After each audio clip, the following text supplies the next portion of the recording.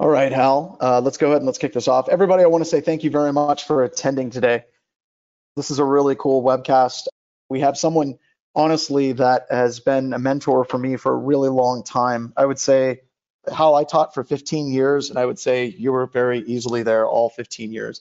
And there's a small number of people that I get super excited about anytime I get to hang out with them at the Sands Institute. It doesn't mean I don't like other people, but Hal was easily the most intimidating person at Sands for me, because the dude's like very tall, and he's got this booming voice that you're going to hear in a second, and he's brilliant. And I look at him very much as that mean big brother that's always doing his best to teach me a lesson and make me better. And I'm really excited and honored that he's here to teach us all lessons and make us better at Linux and Unix. So with that, Hal, I'm going to hand it over to you, sir. Please take it away. Wow. Huh. Mean big brother. Okay. Wow. Hey, so here I am. And actually, I wanted to thank the Black Hills folks for putting this one together.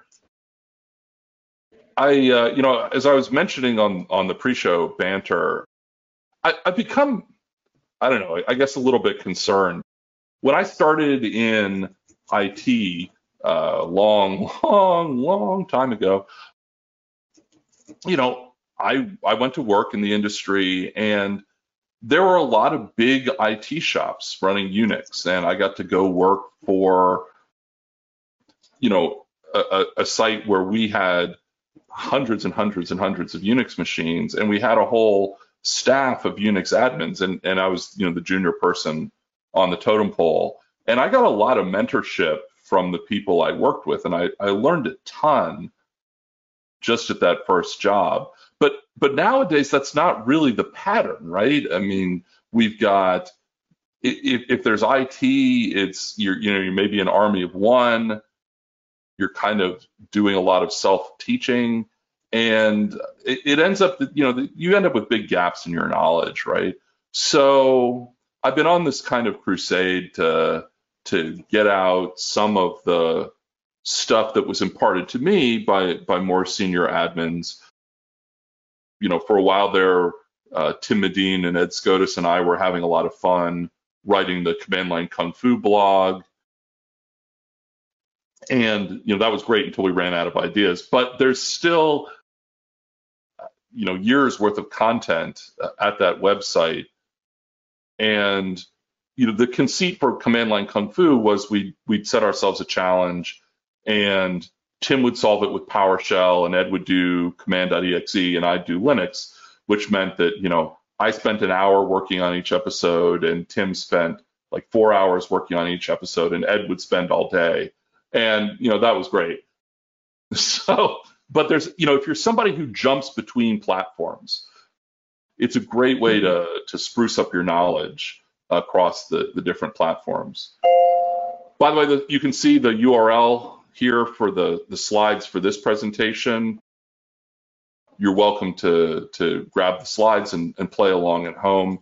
There was also a question earlier about the Linux distro that I'm going to be using for the examples, and I'm using a CentOS machine, but I'm trying to play it right down the middle of the fairway here. So the stuff that I'm doing should work on certainly any Linux distro, and probably on most Unix-like operating systems. It's all sort of rock and roll to me.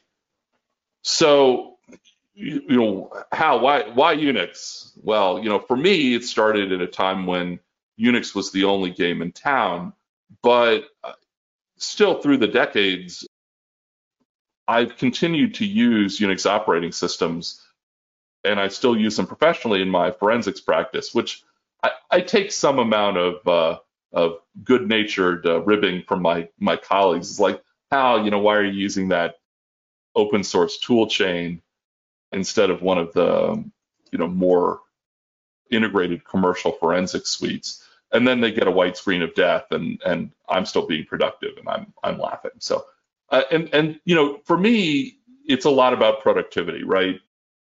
The learning a command shell, and honestly, like I don't really care whether it's, the Linux, bash shell, or whether it's PowerShell on Windows, but being able to automate tasks and being able to do ad hoc kinds of queries and reports is a huge force multiplier for anybody in IT. So, certainly learn to use the command shell of whatever platform you prefer. And PowerShell is, an entirely reasonable shell for that. In fact, in a lot of ways, PowerShell has more power than the Unix shell. But the other reason for Unix-like operating systems is just sheer ubiquity, right? Like, okay, Windows is the dominant desktop platform. There's no argument. You get no argument from me on that. And there's certainly a lot of Windows servers out there in the enterprise. But if you look globally, right, outside of that very large market share, everything else is a Unix-like operating system. And here I'm talking not just about Linux, but also about Mac OS, which I consider a Unix-like operating system since it's got a free BSD user space. Plus there's Android, right? Probably the single largest market share of Linux on the planet. And now, of course, all of these wonderful embedded devices that are all over the places, which are mostly just, little ARM processors running some Unix thing, whether it's powering your refrigerator or your automobile or the thermostat on your wall. And all of this stuff comes up in my investigations because it's all over the place, right? You forensicate a DVR or, whatever. And the Linux things are important, right? Their infrastructure, whether it's, attacker infrastructure, which I've gotten a chance to look at, or it's, somebody's NoSQL database that's been trashed and, being, held, for Bitcoin by some ransomware application. It's infrastructure and it's important and it's interesting, right? So go Unix. Okay, so that's the sales pitch, right? Let's start, throwing some commands around, and I'm gonna, get off of the slides and actually just start doing this stuff live, right? Okay, so we're gonna start light. We're just gonna ease everybody into it, right? And then we're gonna ramp it up. So Unix, the Unix shell, designed to be a text processing environment, right? It's fundamentally designed around processing textual output. And, you can do very simple things. Like here's a simple string searching example, okay? So the setup here is that the Deer Run website, as you'll notice if you spend any time on it, aside from being ugly, is also just completely static HTML. I'm not using any kind of CMS or anything like that. And so it's amusing to me because I collect in my Apache logs all of the different, WordPress attacks du jour or the Drupal attacks du jour or whatever, right? So I can see people just, launching all of these different attacks against my website. And so we're going to do a little bit of investigation in my web logs and try and, pull out some information about who's doing nefarious stuff or trying to do nefarious stuff to my web server. Wow, that's like a double muting fail there, right? Because you failed to mute your phone and you failed to mute your microphone. It just builds up. Just roll with it, right? All right, so here we go. I've got some of the logs from my web server. And what we're going to do here is we're going to grep for people trying to, try, various bogus URL exploits. A lot of them happen to contain the string plugins, right? It's a WordPress plugin or something like that, right? So we're just going to look for the word plugins in my access log, okay? So very simple use of grep. We're just looking for a simple string like plugins from the access log. Okay, Unix trivia question. I'll answer it at the end. Who knows where the command name grep comes from. You can put it into the chat and prove your Unix dominance. Now, is this something they're going to be able just to like it's the Wikipedia and it's going to be done in 2 seconds, or is there like a little bit more depth to this one? No, I think that you could probably Google this one and find the answer, but I'm just wondering who knows this one off the top of their head. Anyway, so grep is the string searching thing in Unix, right? And here we're going to pull out all the lines from the access log that happen to match the word plugins. Okay. Cool. And here is, the Apache log format. And really, I should say it's the NCSA HTTPD log format. And I want to find who is responsible for this log format and have a long conversation with them. Yeah. My hatred of this log format knows no bounds. And yet, you have to deal with it constantly because it's the de facto standard web log format. So you can see, in the first column, we've got the requester, got the world's least useful time and date stamp right here in the middle of the line. You've got the method, you've got the URL that was requested in the protocol. Here's the response code. You'll notice these are all 404 not found because, hey, don't exist on my website. And the number of bytes returned. I've gone to the combined log format, which means I also have a refer field, as well as the user agent string, right? The dumpster fire that is modern browser user agent strings. Yay. Okay, so that's a lot of information, and it's a lot of distraction, frankly. So I'd like to get rid of some of this junk and just focus in on the sources that are requesting these nasty URLs, okay? So really, I just want the first white space delimited column from the output format. Ooh, white space delimited fields. That means I get to use awk. Yes, awk. That language that everybody's afraid of. Okay. So Hal, before we're trying to answer questions as fast as we can, but I'm gonna let you finish, but I'm gonna interrupt you real quick.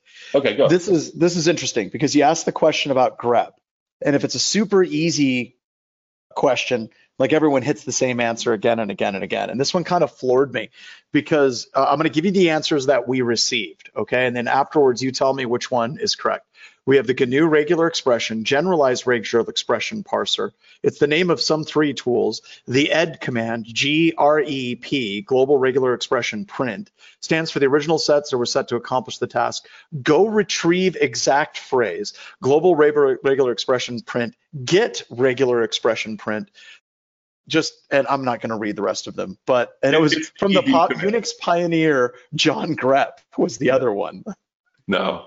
It's the ed command. It's global G, and then you put in the regular expression you want to search for. That's the RE part. And then P means print out the matching lines. So back in the day before we had even VI, you used a line editor like ed, and that's how you found the lines in your file that matched your pattern. That's where the commanding comes from. The one person that got it, or the first person that got it, was Stefan. If you, sir, could please type in your email address, we'll pick it up and we'll send you a cool prize. So, well done, sir. Nice. Randy, why didn't you get that one? Okay. All right. So my mission is to pull out the first field, white space delimited field, from lines that match the keyword plugins. Now, look, I see people doing this kind of crap all the time, and it drives me insane. Grep plugins, access log, pipe to awk, right? No. Okay, this is like one of my huge pet peeves. Look, awk has built-in pattern matching, ladies and gentlemen. So I can search for lines that match plugins, and then I want to print out field number 1. Easy peasy. Okay, there you go. Boom. All right, cool. So that's a little bit of awk. And by the way, if you download the slides, I've given you pointers in the slides to command line kung fu episodes and other resources where you can get more details about these commands that I'm throwing at you. Okay, great.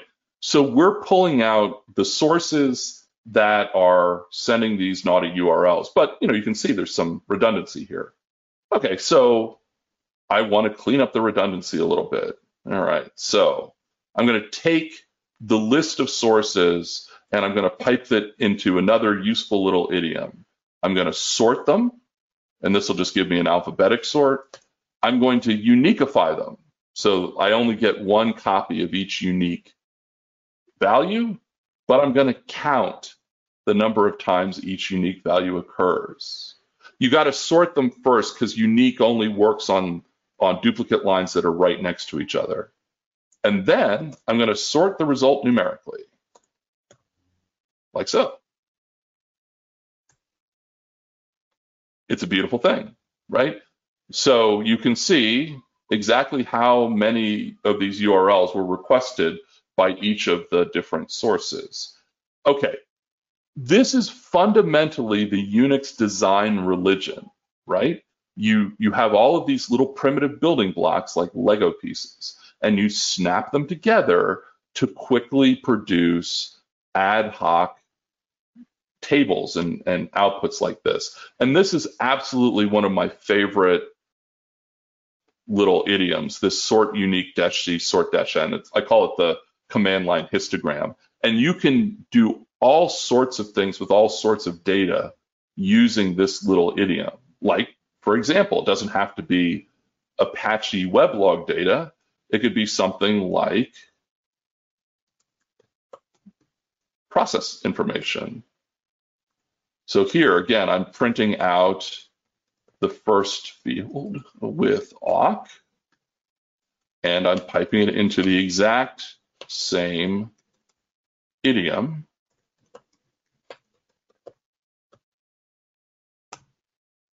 And now I can see the number of processes by user on this system. And obviously the vast majority are root, but here's that bad actor Hal, right, who's got 7 processes running on the machine. I cannot emphasize enough how useful this idiom is, how often you want to sort of count things like this. But in general, the power of the Unix shell is knowing all of these little primitives and knowing how to snap them together. And that's really a lot of what we were trying to show you in the command line Kung Fu blog. It's like learning a language, right? Once you know the basic grammatical elements, you can put them together in all sorts of fun and entertaining ways. Okay, cool. Let me go back to the original data though, okay? So I've got, on each line, I've got, at the beginning of the line, I've got the source, and at the end, I've got the user agent string. Now, the user agent strings are problematic for awk because they contain spaces, right? And so awk perceives each one of these separate words in the user agent string as a separate field, right? So that's an issue. And so we need a more flexible way of massaging the output. If I want to have just the source along with its matching user agent string, I need to get rid of everything in the middle, right? And for that, there's sed, the stream editor, okay? So what I'm going to do is I want to basically match everything from these double dashes right after the requester all the way to this double quote here that starts the user agent string.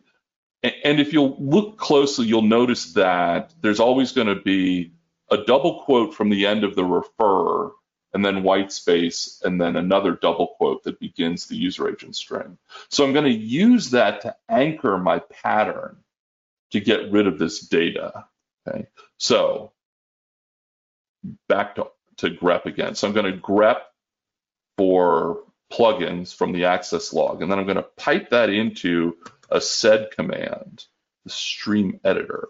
I'm going to match a pattern. And that pattern begins dash space dash, and then there's a bunch of other characters. Dot matches any character.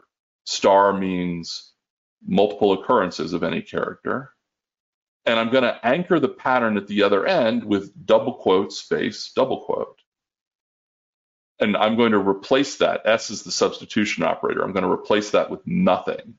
So I'm just going to delete it completely. Okay. And there you go. Now, a wise man once said, when giving a live demo, never say anything more instructive than watch this. Watch this. Okay, so there you go. You've got source and user agent string. Oh, rats. We've got the double quote at the end. Oh, all right. I'll get rid of that too. Substitute a double quote. Oops. Double quote at the end of the line. Dollar matches the end of the line with nothing. So you can just keep stacking up commands. Instead, it's like a little programming language. Boom, there you go. Okay, so there's the double quote gone. Happy now? Good. All right. Cool. And now we can, once again, use our little histogram idiom. I want to see, is the source always using the same user agent string, or are they using multiple user agent strings? Sort, pipe 2 unique dash C, pipe 2 sort minus N. Okay. Actually, I'm not going to sort it at the end because I want things grouped together by the source, not by the count. Okay. All right. And so, for example, you can see, like this source right here, 176.88 address. So it's using some sort of Python script to plink away at my website. So that one looks automated. But then you've got this source right here, 4591, 2536, and it's actually sending me multiple user agent strings. Now, is that because programmatically, whatever's trying these is just throwing in random user agent strings so that it doesn't look like a bot? Or is this maybe like a gateway where there's multiple people behind some sort of address translation or VPN endpoint that are using different actual web browsers? Well, let's find out. I'm going to grep for that source from my access log. And let's take a look at the URLs that are being requested.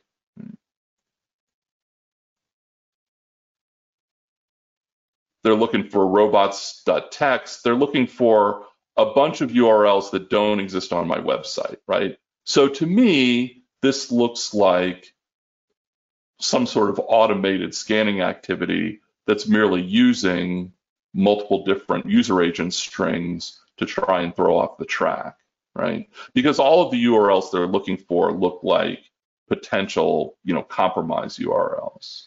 And I just wanted to, we got a couple of questions, but I also wanted to jump in. I think this type of deep dive, like when I learned like log parsing, this is the way we always used to parse logs, right? You'd go through, take what you knew, and kind of throw it away and focus on the things you didn't know until you got to something interesting.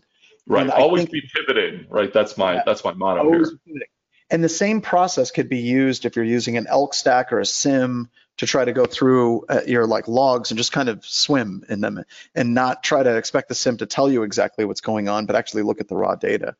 So got a couple of questions I wanted to throw your way real quick.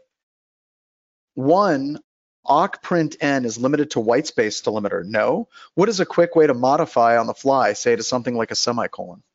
Right. So yeah, so awk does white space as a delimiter by default, but it has a -F option so that you can use other delimiters. So for example, I want to awk my password file, which is colon delimited, right? And I want to print out the username, which is field 1, and the user ID, which is field 3.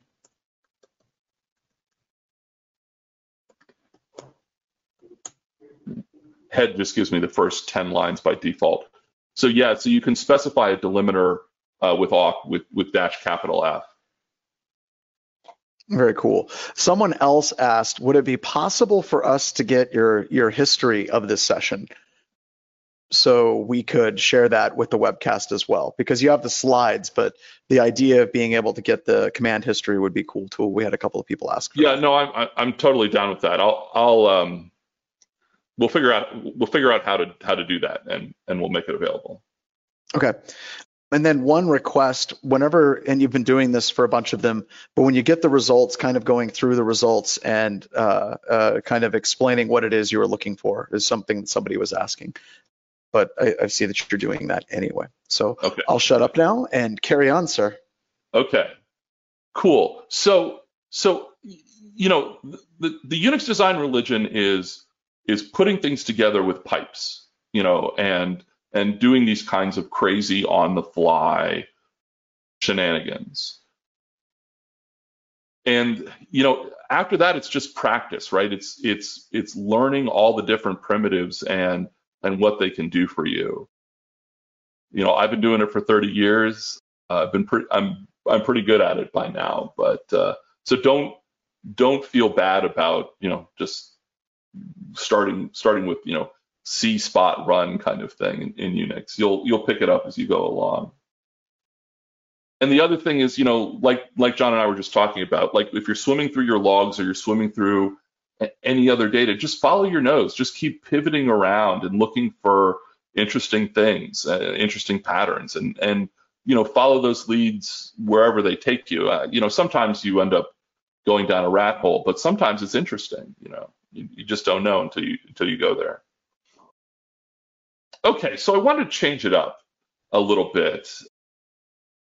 Let me actually get back on the slideware a little bit. So the slideware kind of goes through a bunch of the examples that I showed you live, right? So I wanted to talk a little bit about environment variables. Everybody's like, oh God, how? Come on. Environment variables, really? I mean, isn't that kind of basic? Yeah, okay, let's have some fun with environment variables. So yes, you know, environment variables can do things like change your search path. I can even change my prompt, right? So, right, so PS1 is the environment variable. If you set it, it changes your prompt, and I could be good.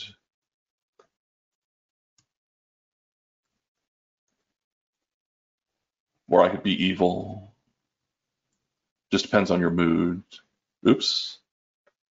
Yeah, imagine how good I could be if I actually got the quoting right on that one. Go me. All right, there we go. But there's all kinds of really fun stuff that you can do with environment variables in Unix. One of the ones that I actually really like for my forensic practice is there's an environment variable called TZ, time zone, which sets your local time zone for this shell. So for example, right now, I'm in Florida, US East Coast, so I'm in Eastern Standard Time, right? And if I do, you know, like a listing of a file, like, I don't know, etcresolve.conf, right? You know, I'm seeing the last modified time in Eastern Time. But maybe that time zone isn't convenient for my investigation. So I can pick any time zone I would like. So for example, if I wanted to be in UTC, the one true time zone, I just set that environment variable. And now when I run the date command, or I run any other command that's showing me a timestamp, it shows me that timestamp relative to the time zone that I've chosen.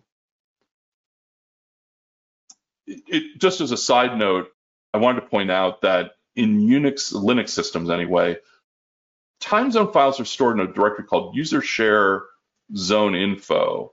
And the time zone names that you set in the time zone environment variable are basically just file paths that are relative to the top of that directory, right? So you can see there's UTC time right here, but there's also, for example, like the Europe subdirectory, which contains, different cities. So for example, I could say export TZ equal to Greece, or sorry, Europe, Athens, right? And now I'm in Eastern European time, which is the time zone that the city Athens is in. So that can be a convenient way. If you don't happen to know what the time zone is, you can do it by geographic location, just by browsing around in user share zone info. So anyway, and when by the way, I want to switch back to my home time zone, you can just unset the environment variable. And here I am back in US Eastern time again. So that's a fun one, but still, okay, Hal, your prompt says you're evil, but you're just showing me stuff that a blue team type analyst would do. What can we do that's evil with environment variables, Hal? Well, let's talk about SSH agent. Now, those of you who use Linux and Unix a lot, or Macs, probably are familiar with SSH agent. It's the program that runs in the background that stores your private keys that you use to log into other systems. And your SSH clients communicate with that SSH agent process running in the background using a Unix socket. And the file path to that Unix socket is stored in an environment variable. And that environment variable is called SSH authsock.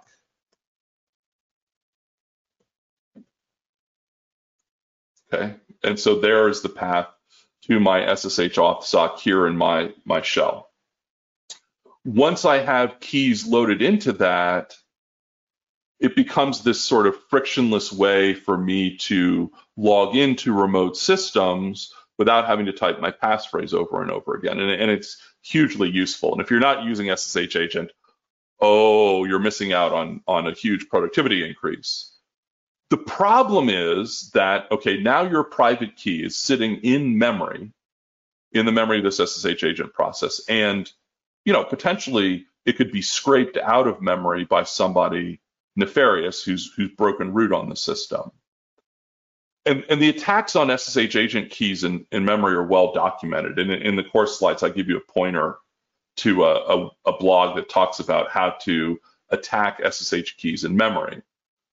But there's actually an easier exploit that you can use to pivot off of systems where SSH agent is in use. And it's a pivot that even works on systems where an SSH agent isn't running, but a user is using agent forwarding to forward a connection to a remote SSH agent on their primary desktop, for example.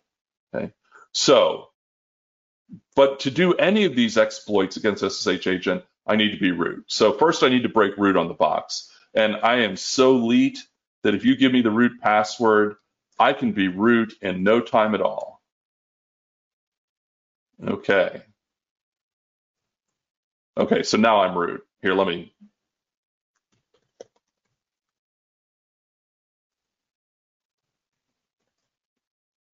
To give myself the traditional root prompt. Okay, there I am, right?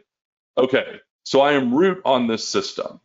All right, now because I'm root, I can read any file, I can see everything on the system. So in particular, I want to find out the SSH authsock for different users, because I want to basically hijack their SSH agent connection.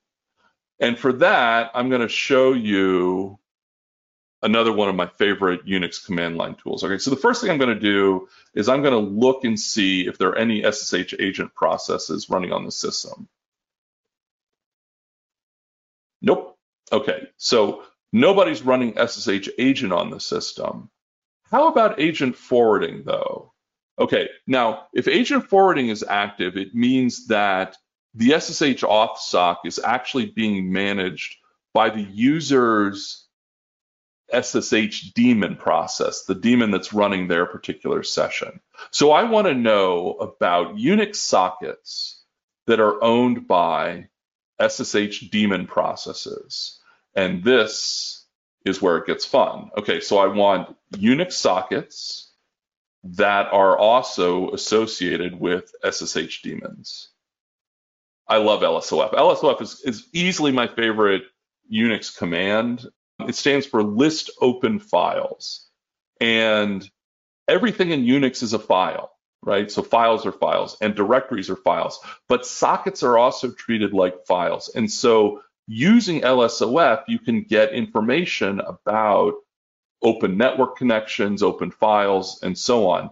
And LSOF violates the Unix design principles. It combines the output of multiple tools into one Uber tool.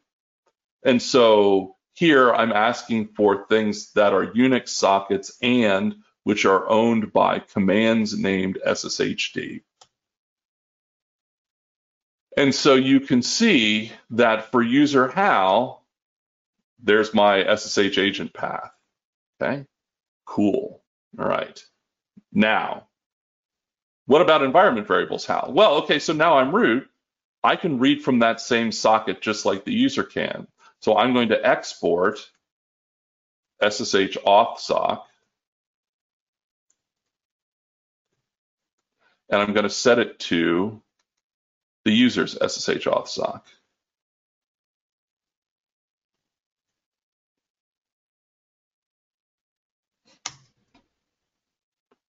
So now I can impersonate that user.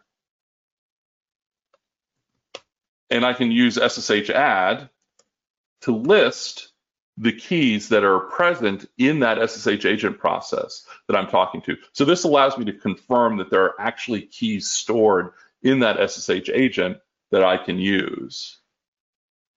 So where can I go, right? Well, don't really know. But remember that in the user's home directory, there is the known host file, which stores the public keys of systems that the user has connected to from this machine.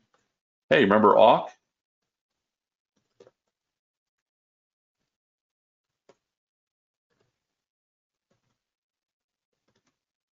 Okay, so the tilde means home directory of user HAL.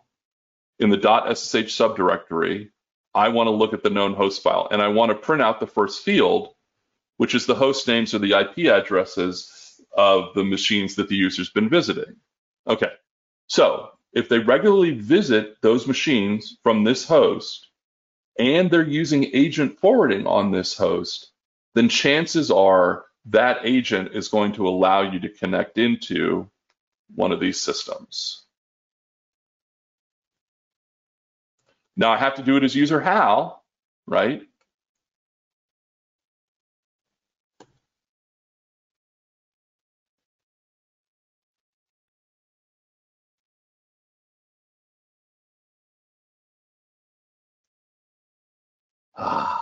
It's a beautiful thing, right? I've just logged into another system as user HAL. And breaking root from here is up to you, right? Okay, so this is the great SSH agent pivot, right? Like I didn't have to scrape a key out of memory or do anything tricky like that. I just had to talk to the same SSH agent process that the user was using. It's kind of the Unix equivalent of a pass the hash attack, right? I'm leveraging their agent to log in as them other places on the network. And in fact, if I actually log in as them using the -A option, which is the agent forwarding option,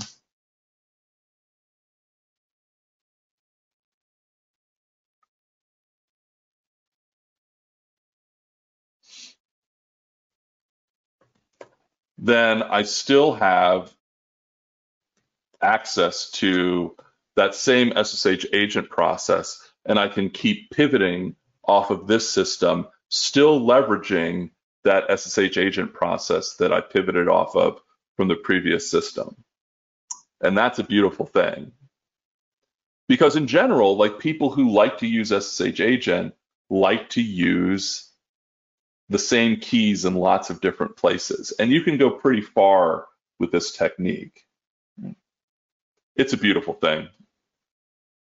And this is one of the things that we talk about in my securing Linux class with SANS, right? SSH agent is hugely convenient, but there's always this trade-off between convenience and security. And you're seeing the rough end of that stick here. Okay, so that's cool, right? A little bit of SSH hacking with environment variables. Now, the thing is, talking about history, right? Your history is going to give you away, right? I'm doing all these nefarious things, and you can clearly see, in my history, this pattern of evil that I've done to do this, right? Okay, so I need to make that go away. And bash history anti-forensics is a topic of much debate, right? But let me show you my favorite commands for sort of making your history not be a problem for you. There's a couple of environment variables that you need to know about. So one is export hist size equal to 0, okay? And that nukes your history in memory. And it also means that you won't be accumulating any history from this point forward. Now, you can't see my history anymore if I run the history command. If I take a memory dump of this system and I do some string searching, I will probably be able to find remnants of that history floating around in memory for some period of time. But it won't be easily extractable with something like, Volatility's Linux bash plugin. Okay, so that nukes my history right now. But the problem is, if I exit this shell, it's going to truncate the bash history file on disk to 0 bytes, and that's going to, tell people, oh, something hinky's been going on. People have been blowing away bash history. So the other variable I wanted to introduce you to was export hist file equals dev null. Okay, so this changes where the shell is going to write its history. And because I've set it to dev null, when I exit this shell, it's not going to impact the current history file on disk, right? So the dev null is just the bit bucket. Everything that goes in there goes away. So this combination of environment variables is sort of my preferred method for hiding what I'm doing. Someone just brought up a point. They said you're supposed to share your command history with us. Is what you just did going to wipe out the entire command history of everything that you did as part of this webcast? In this root shell, but I can certainly recreate it for you, right? Yeah. I mean, I know the examples I did. So yes, you'd be surprised how quickly people were like, no. I think Hal can recreate it. It'll be okay. I can rebuild it. We're okay. Don't sweat it. We're all good here. So yeah, so I did a little presentation for the Forensic Summit called "You Don't Know Jack About Bash History," and if you're interested in taking a look at that presentation, it was recorded and it's online, and you can get the slides from my website. It's a lot more about bash history forensics and anti-forensics there. Okay, but let's suppose you screwed up, right? Let's suppose you, instead of like nuking your history in this way, you actually did like an RM on, root bash history, right? The problem with RM is that while it unlinks the file from the file system, the content of the file is still floating around in blocks that are now in the unallocated collection, right? The original content of the file is not overwritten. It's merely marked as unallocated. But until something overwrites those blocks, I can recover them, right? I mean, this is a lot of what we do in forensics, recovering deleted data that was, removed by attackers. So built into Unix, there is a secure delete command called shred. So shred overwrites the file content with random data before removing the file, right? So shred-u means overwrite and then unlink the file. It's like the secure delete version of RM. And if people use shred to delete their files, it makes my life, well, pretty damn difficult. Small caveat, portions of the file may be available in the journal, the file system journal, for a short period of time after these kinds of file operations. But in general, once somebody shreds a file, it's pretty much gone. Okay. All right, but what happens if I screwed up? Like, what happens if I stupidly just removed bash history, right? Boom. I made it go away from the file system, but I know the content is still floating around and unallocated. Believe me, it's very easy for me to find deleted bash history and unallocated, right? Because there's patterns like RM, and then a file path like RM / something or CD / something, that make it easy to locate shell commands floating around and unallocated. So I gotta somehow overwrite that data that I've accidentally put into unallocated that I don't want people to see. Okay, and so here's a cute trick for that. All right, so I want to make sure that I'm in the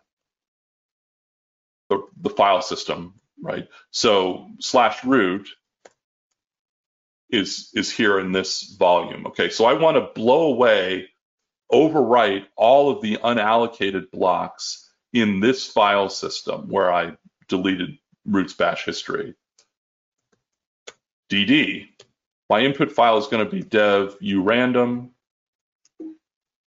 My output file is just going to be a file named junk. To make this go faster, I'm going to set the block size to 1 megabyte, right? And when the DD command fills up the disk, it's going to exit. And when it exits, I'm going to remove the file called junk that I just created. So what's going to happen here? The DD command is going to make a giant file that eats up all of the remaining available disk space full of random data. And then when the disk is filled up, the DD command exits, and I just delete the big file that I created, freeing up all that space. But the net effect is that I've wiped all of the unallocated and just filled it up with random data. Now, this is going to take a while, right? And I'll just let that go. But anyway, that's the last example I wanted to do anyway. So we can just let that go in the background. So, and actually, let me show you while we're here. Built into the bash shell, there is a benchmarking primitive. Oops. So I can take the same command line and do time at the front of it. And whenever this finishes, it'll show me exactly how much time this command took. All right. So I'm going to let that go in the background. We'll check back in on it in a few minutes when it's had a chance to fill up the file system. Again, the slides have a lot of information that I showed you already. But, I could do this all day, right? There's so many cool command line tricks that I haven't had a chance to show you in this 1-hour webcast.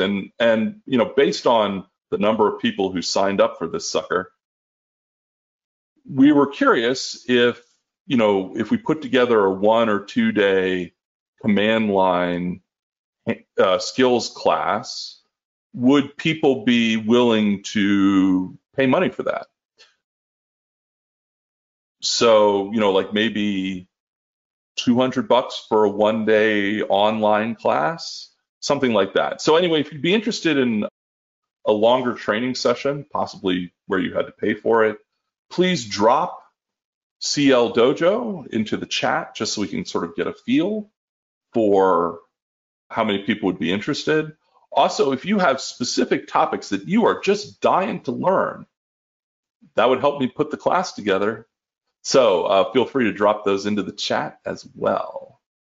So yeah, if you could put in the CL Dojo if you're interested right now. And then also there was a ton of questions and how we've got the full accounting of all the questions that they asked. We tried to do our best to keep up, and we were doing fine right up until the point that the CL Dojo thing happened. And now I'm giving up. I've got some questions at the top for people that I would like to kind of run through in the last 10 minutes, if you don't mind. Yeah, absolutely. That's why I left some time here. All right, awesome.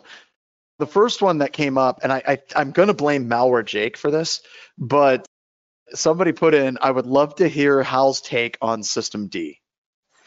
And if you read Jake's Twitter feed, he is utterly bagging on System D. And I have to say that you cannot count me in the System D haters camp. And this is 30 plus years of Unix talking. I actually think that System D is good because the engineers at Red Hat who developed System D actually understood the problem space and what was wrong with existing Unix booters. So System D has some things in it that are really worthwhile. The whole architecture around dependency trees for applications stacks is only becoming more important as our application stacks become more and more complicated, right? So you've got, Kubernetes orchestrating a bunch of Docker containers, and inside the Docker containers, there's like a 3-tier web app with a database and some middleware and a web server. And the cool thing about System D, which is also true of other things like, Upstart for Ubuntu and things like that, is you can define a dependency graph so that if something breaks lower in the stack, it gracefully shuts down, all of the other layers of the stack and then brings them back up automatically when you fix the problem at the lower layer. And that makes that a lot easier. The other thing is that, System D has features like start on demand services. So you can have System D bind to a port, and then it can, when the service is requested for the first time, start that service. And that's important because if you think about the way Unix systems are deployed right now, they're in multi-tenant environments where you have thousands of virtual instances running on a big hypervisor. Now, if I have to reboot that hypervisor and restart all of those virtual instances, and they have to restart all of their services all at effectively the same time, that's a huge load on the hypervisor. Start on demand lets me spread out that load and only start the services as necessary. And so it makes sense for the way we deploy Linux systems these days. Now, from an administration perspective, System D is also a good thing. Here, we're going to put this in the background. And because I can do things like system control, status, SSHD, right? And I see, not only, hey, look, SSHD is running, I get to see all the logs, right? So, those of you who've been doing Unix admin for a long time know the way this happened in the bad old days, right? If SSHD went away, you had to go into var log and grep through the log files until you remembered which log it was that actually got the errors from SSHD, right? And it was a big pain in the butt. So with this, I can, we're one-stop shop, get the status of the service and all of the logs associated with it. And the fact that all the Linux distros now are going to System D means that there's now one single command line interface for managing system services. It's not like the old days where Red Hat had check config and Debian, you were still using scripts and et cetera, init.d, and, Ubuntu had Upstart and all this stuff, right? There's homogeneity. And if you're somebody who jumps around between Linux platforms, that is a huge time saver. So actually count me in the System D is good camp. And, Jake and I can have a cage match about this later on, but I'm right and he's wrong.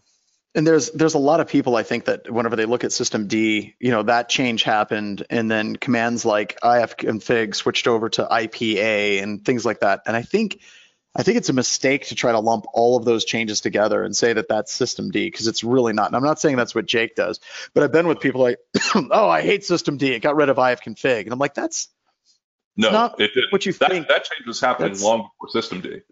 That's not, no, they're different things. I just think that for some distributions, they hit at the same time in the default installation, and they think that they were all kind of together. Another one, does the SSH agent only work if they're actively logged into the system?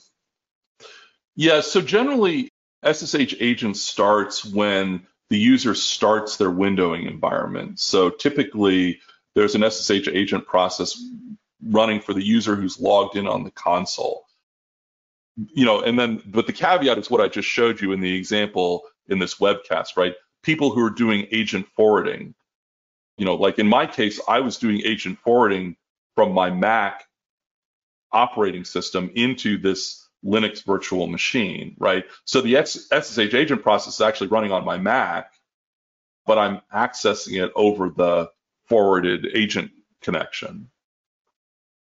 Very cool.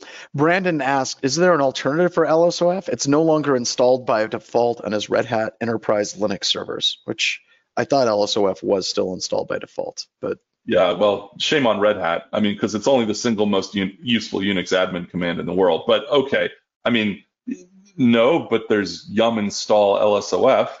Yeah, it takes just a second. Yeah. So now you mentioned a talk. You went over it very quickly. It was something like you don't know anything about. You don't know jack about Bash history. Is that online somewhere that people could pull that down?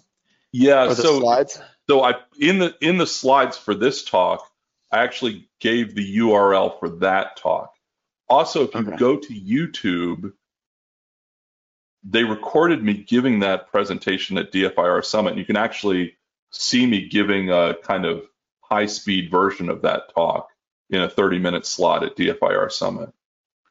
Oh, I think I've actually seen that. It is the entire talk in 30 minutes. It was pretty cool. Will there be an SSH agent left in a screen or a TMUX session if the user started from a Windows session as well? So yeah, if they logged into the Unix machine with agent forwarding and then started screen and left it running, then that agent connection will persist. Oh, no, it won't. No, it won't, because the minute they exit the SSH connection that's connecting to that machine, it breaks the agent forwarding, right? Because the agent forwarding is carried over that SSH login session. So as soon as the SSH login session goes away, so does the agent forwarding. Now, the SSH authsock variable will still be set in that user's shell, but there won't be any way to talk to the SSH agent process. Okay. My DD command just finished, so there we go. Very cool. And a bunch of people found the YouTube link, and we've got that out to everybody. Yeah, I was surprised. You can pop my name into Google, and you'll find a number of different Linux-related presentations. There's one about SE Linux and stuff like that. Just Google me; it'll show up. Yeah, I wasn't. I was trying not to be that guy. Oh, I was going to pull you into it, though. I was going to pull you into it. I also love it when people type in, did it just crash for everyone or just me? It's probably just you. So here's the deal. Everything blew up with the CL Dojo. So we're going to get this cut. We're going to get it online for everybody. And we'll let you know sometime later on in the year. And we will absolutely be doing more with Hal. So thank you so much for coming on, Hal. I really appreciate it, and I hope you had a good time. And I'm going to throw this last one in. By the way, I have a question. I usually don't do this with people's desktops, but I'm going to do it with you. So you've got blockdir header and entries, blockdir tail hashes, blockdir tail posts delete. What do you have there, or can you not talk about it?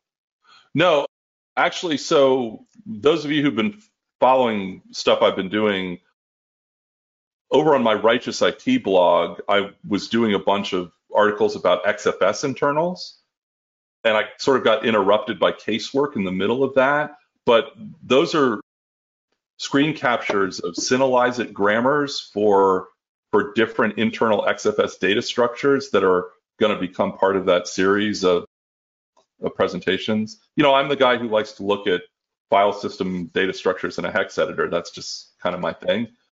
So that's what that stuff is. Cool. All right, Hal, any final words before we kill the recording? Hey, Linux is awesome. Get you some Linux.